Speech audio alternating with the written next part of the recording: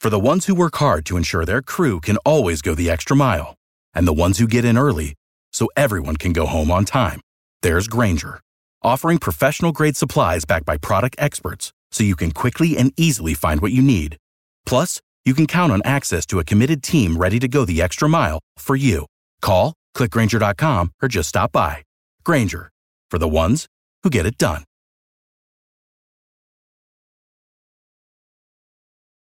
Every team, every topic, everywhere. This is Believe.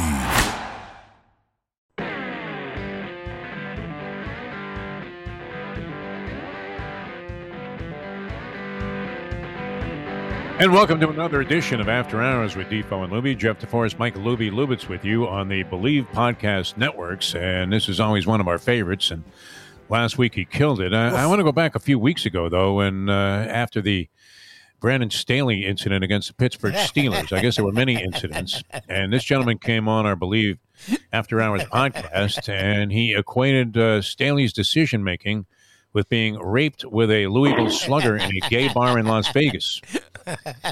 And I'm now curious to see what he thinks, because maybe there's some kind of Pittsburgh conspiracy going on with Staley, as he allows the Steelers now to get into the postseason by calling, if you could have just an unjustified timeout. The Raiders are about to take a knee and have that game end in a tie and send the Chargers into the postseason. But no, Brandon Staley says, hey, timeout. I got to get my rush defense in there. And then, like the sieve that they were throughout the ball game, they proceed to give up 10 yards on a dive play, put the Raiders in field goal range, and knock themselves out of the postseason. And with that, we welcome the man who painted such an illustrated picture a few weeks back after that Thursday night affair where we had the Chargers. You didn't make the same mistake again, did you possibly, Brandon Lang, of Two for the Money fame, and have the Chargers again laying 3? No. It's the only game I lost on Sunday. No. I told you. You killed it. I mean, everything else was a win. Win. 5-1. That's your one. Jags, Texans. It was like the Lions, and I wanted to have some big time action on the Sunday night game, and he just, but it wasn't so much that as it was after they complete the big pass to Cook down to the 24 in overtime. The secondary of the Raiders was gassed. They could not cover them at that point. So if I was Spanos, I would have fired the whole staff after the game and said, get away from me, get out of here, because you just took those down to 25. It's 1st and 10. There's 4 minutes to go, three and a half minutes to go in overtime. And just keep throwing it. Just keep throwing it right into the end zone, win the game, and go to the playoffs. And yet, Lombardo decides to call a run. Like, what in your brain at that point in the game convinces you that, hey, let's try to trick them and run the football here? They're gassed. Yeah. Their secondary couldn't cover you or I right now. And they ran it. And then second down, they threw some little pass out in the flat. 3rd and 10, Williams almost makes an unbelievable catch for the win. They kick the field goal, and then, of course, we all know about the timeout. So he's just – and I've said it for years that – and I'll use this analogy. My good buddy Josh Oppenheimer is an assistant coach for the Milwaukee Bucks. And Josh was in the collegiate ranks for a long time. And Josh and I would sit around because we coached some AAU teams together. And Josh and I would sit around and say, man, if I could just get into that NBA inner circle. He goes, if I could just get on the wheel. Because when you're on the wheel, then you're in. Once you're in the league, you'll just keep getting jobs because there's tons of jobs that come open once you get into the league. And Josh finally got into the league. Jason Kidd brought him with Milwaukee. Nice. He went to Houston for a while. Then they brought him back to Milwaukee because Josh is known as the shot doctor, and he worked with Giannis his rookie year, and they brought him back, and he won a ring, and he's in that circle. And that's what I mean about the NFL. Once you get in that circle, a lot of these guys, if you do their track record or their bio or their history, these guys were 7th grade gym teachers. Their buddy gets a job in the NFL. They hire the guy to get coffee. So now he just gets coffee and he's a runner. And then the next thing you know, hey, you want to be the assistant linebackers coach? Oh, absolutely. So now he's the assistant linebacker coach for 3.5 years. And then all of a sudden that guy leaves and like, well, you just be our linebacker coach. Well, now he's a linebacker coach for 3 years. And it's like, hey, the defensive coordinator spot's open. Yeah, I know what I'm doing. I've been like, you look at the resume. Did you play high school football? No. Did you play college football? No. My buddy got the job, and I was teaching Wisconsin Elementary School, and now I'm in the NFL. and that's the wheel that these guys get on, that they just keep getting hired. And it's unbelievable. And I go back, and I've told this story to you guys before. I just go back to sitting with Bill Vinovich on a flight from Jacksonville to Houston after he had done the Jags and Falcons years ago, and we're right next to each other. And he puts his stuff up in the overhead compartment. He sits back down. We're right next to each other in business class. And I go, listen, I was at the game today. I thought you guys did a great job. He's like, thanks. I'm like, listen, I know you're tired. You got probably stuff to do. But I'm a huge NFL fan. I'd love to just pick your brain for a while. He's like, yeah, let me get organized and whatever. And then I told him that I don't know how we got into the conversation where I let him know I knew Terry Collins, who was then the manager of the Mets. And he's good friends with Terry from Terry's days with coaching the Houston Astros. So once I dropped Terry's name and connected us, the wall came down. And I could ask him anything. And he said a few great things. He said, one, that the reason why they miss so many calls is because they need to add an eighth official. He said the game has become too fast. But he did say the problem is we don't have any room to put him on the field. We thought about putting him in the middle of the field and putting a helmet on him. He goes, but we can't feasibly make it work. He said, we need one more official. Seven's not enough. And then he said, and the one thing that he goes, I brought up coaching. And he said, we sat there in TV timeouts shaking our head on how many bad coaches there are in the NFL. They just said, we shake our head with time management, how they manage the clock. We're looking at each other, in their little huddle timeouts and TV timeouts. We're looking at each other, what are these guys doing? What are they doing? And it was just amazing. And that goes right into the Chargers and Staley going forward from his own, 24-yard line and gave up 3 there. The guy's he needs to go to prison and get raped like 7 black guys with 12-inch cocks. It's true. It just needs to. That's the punishment that he deserves. Just put him in county jail for 2 nights, and then bring in like 4 guys from death row that are on death row that are like 6'5", 310, who are bringing 12 inches of just lead pipe to the party, and just say, hey, Brandon, just you're going to spend the night with Jerome, Leon, my man Malcolm, and we can't forget my man Rollo. And they ready to go. So, but and then they had a great college basketball play on Saturday with LSU. Lost with the Chargers on Sunday, and then Georgia. What a great game. You were all over that. Yes. You were like Ray Charles, man. Georgia. Unbelievable. The old Jim Healy show when he was talking about Georgia Frontiere, and he used to play that clip all the time. I'll make 2 points about the game. One, I said that the worst thing that Alabama could have done was beat Georgia the way they beat Georgia, because it allowed the coaching staff to get in those kids' butt for 2 weeks before the Michigan game. They went back and I was reading stuff before the game that they almost treated it like spring camp. They ran. They conditioned them. They got them back in shape. They did more running in those 2.5 weeks than they did the entire season. And they got back in shape. And they came with that swag against Michigan. They made great adjustments in the Alabama game. And that defense showed in the red zone. And with all that being said, and the fumble and Alabama scores go up 2013, I wasn't nervous then. I knew I was going to need a Georgia 2-point conversion once Bama didn't get the 2-point conversion. And then Georgia goes down and scores, and then they call a horrible 2-point conversion play. And so now I'm like, all right, Alabama has the ball, own 25, 8:30 to go. And anybody who had Alabama, all they needed was 2 first downs to midfield, because that puts you at about 6 minutes. And if the drive gets stopped and they punt Georgia back in that 5 minutes, if you notice the fourth quarter, the Georgia offensive line took over. They were in better shape. They were conditioned. They were shredding them. And Georgia would have probably picked up 3 first downs, got something like midfield, and ran off the clock. Once Alabama went 3 and out, punted it, and Georgia got the ball at the 40 with, I think it was 7:08 on the clock. I turned to my boy and I said, we're fine here. They're going to go right through them, bro. They're going to go right through them. We're either going to get a field goal with a minute to go or a touchdown with 2 minutes to go. And I go, and we're going to have to sweat Georgia's defense to get us to stop. And that's exactly what happened. What you saw in the fourth quarter of that game was Georgia was superior in their conditioning, where when the fourth quarter got there, They were the more electric team. They were the more fast team. They were the more conditioned team, and they closed it out. All that being said, if you had Alabama and Williams goes down, if Williams doesn't tear his ACL, I don't know if Georgia beats them because he was a beast and he was already getting loose on that secondary with a couple blown coverages. So be that as it may, it was nice to get the big win and to be right about it because, you know, when you go against Saban, it's really, really hard to go against Nick Saban. It just is.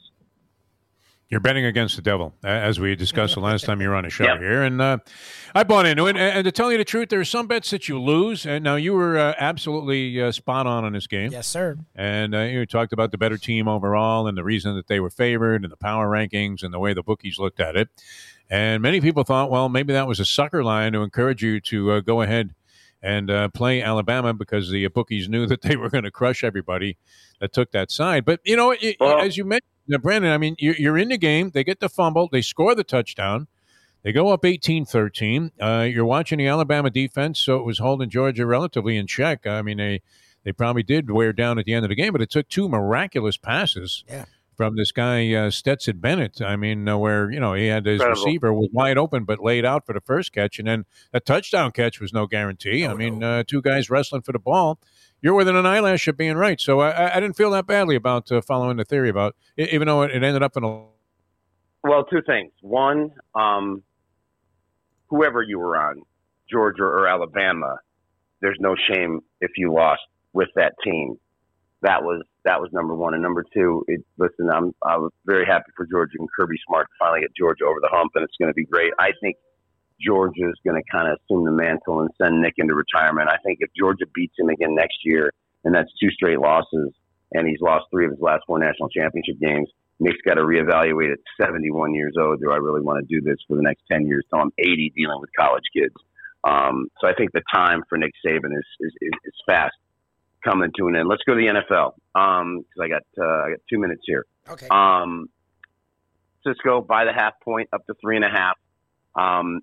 Dallas has not beaten a winning team in this little run that they've gone on. It's pretty amazing that you look at they beat the Saints with, you know, basically that's it. Washington, Giants, Washington, and then Philly rested all their starters. Lost to the Chiefs winning team, lost to the Raiders winning team, beat Atlanta, lost to Denver at home. They literally have only beaten 3 winning teams all year long. This Frisco's a dangerous dog, boys. So I'm going to take Frisco plus the 3.5. Looking at Philadelphia and Tampa, this would be a great story, Philadelphia, but Philadelphia has only beat 1 winning team this entire year, and they're in the playoffs. So I lean toward Tampa. I would play Vegas and Cincinnati over 49. At the end of the day, my lean would be towards the Bengals minus the 5.5. And as crazy as it sounds, I have to take the man in the hoodie plus more than a field goal. New England's that's a field goal game, New England and Buffalo. And so it's hard to pass up Belichick getting 4. And I'll go with the Devil Part 2, the insane Bill Belichick in the hoodie. The one and only Brandon Lang, BrandonLang.com. You can check him out here on the Believe Podcast Network. Brandon, we appreciate your time. As always scintillating. And hopefully we get you on back next week to see how you did this week. All right, guys. See you. Be well, Brandon, man. So this is Luby. This is After Hours with Defo and Luby. The one and only Jeff DeForest. And I say one and only because if you're down here in South Florida, you know him very, very, very, very, very well. He is an icon, a legend down here in South Florida. Sports broadcasting, been doing it since the early 80s on our airwaves. Is gone. He had technical issues right in the middle of Brandon's dissertation about the college football title game and then the NFL. I am here.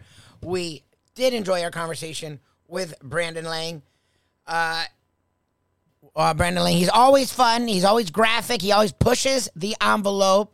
And hopefully you enjoy what he says and does. And he may be a little offensive, and we love him for it because he doesn't give a damn.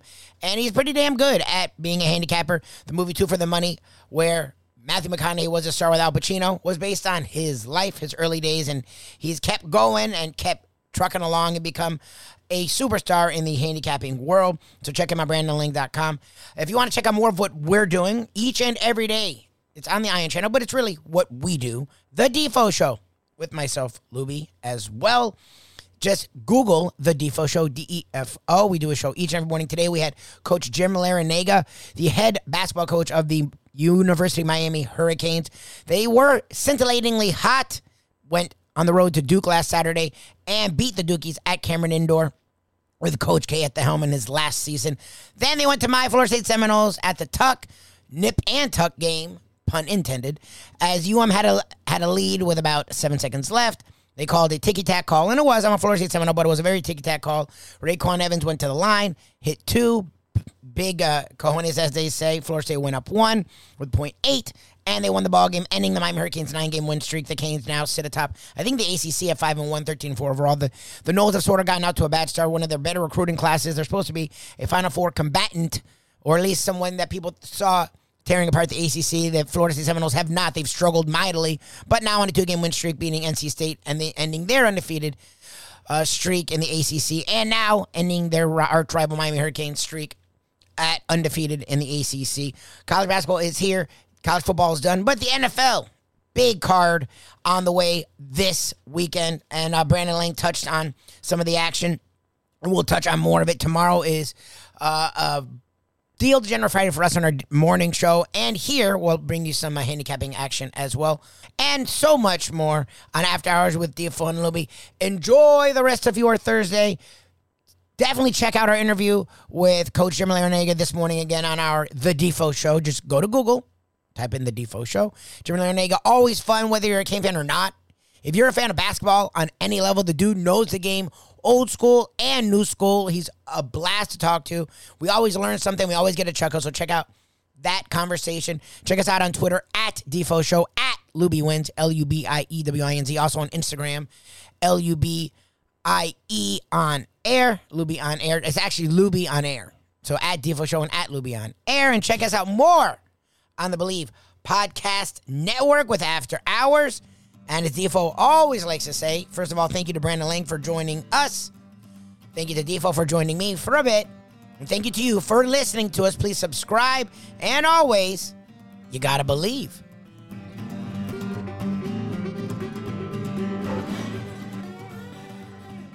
Play the ponies in style at Champions, the outstanding simulcasting room at beautiful Hialeah Park. Yes, the grand old lady of thoroughbred racing has never been more vibrant, and you can wager on the races from the top tracks around the country while enjoying a cocktail at the Brass Rail Bar or any of the fine food served throughout the facility. If poker is your game, you're covered in style, and you can play all your favorite Vegas-style games, including blackjack, craps, and roulette, in Hialeah Park's sizzling hot casino. Get a player's card when you walk through the door for all kinds of generous amenities, including our favorite, free play, when you come out to the ultimate casino and entertainment destination, Hialeah Park.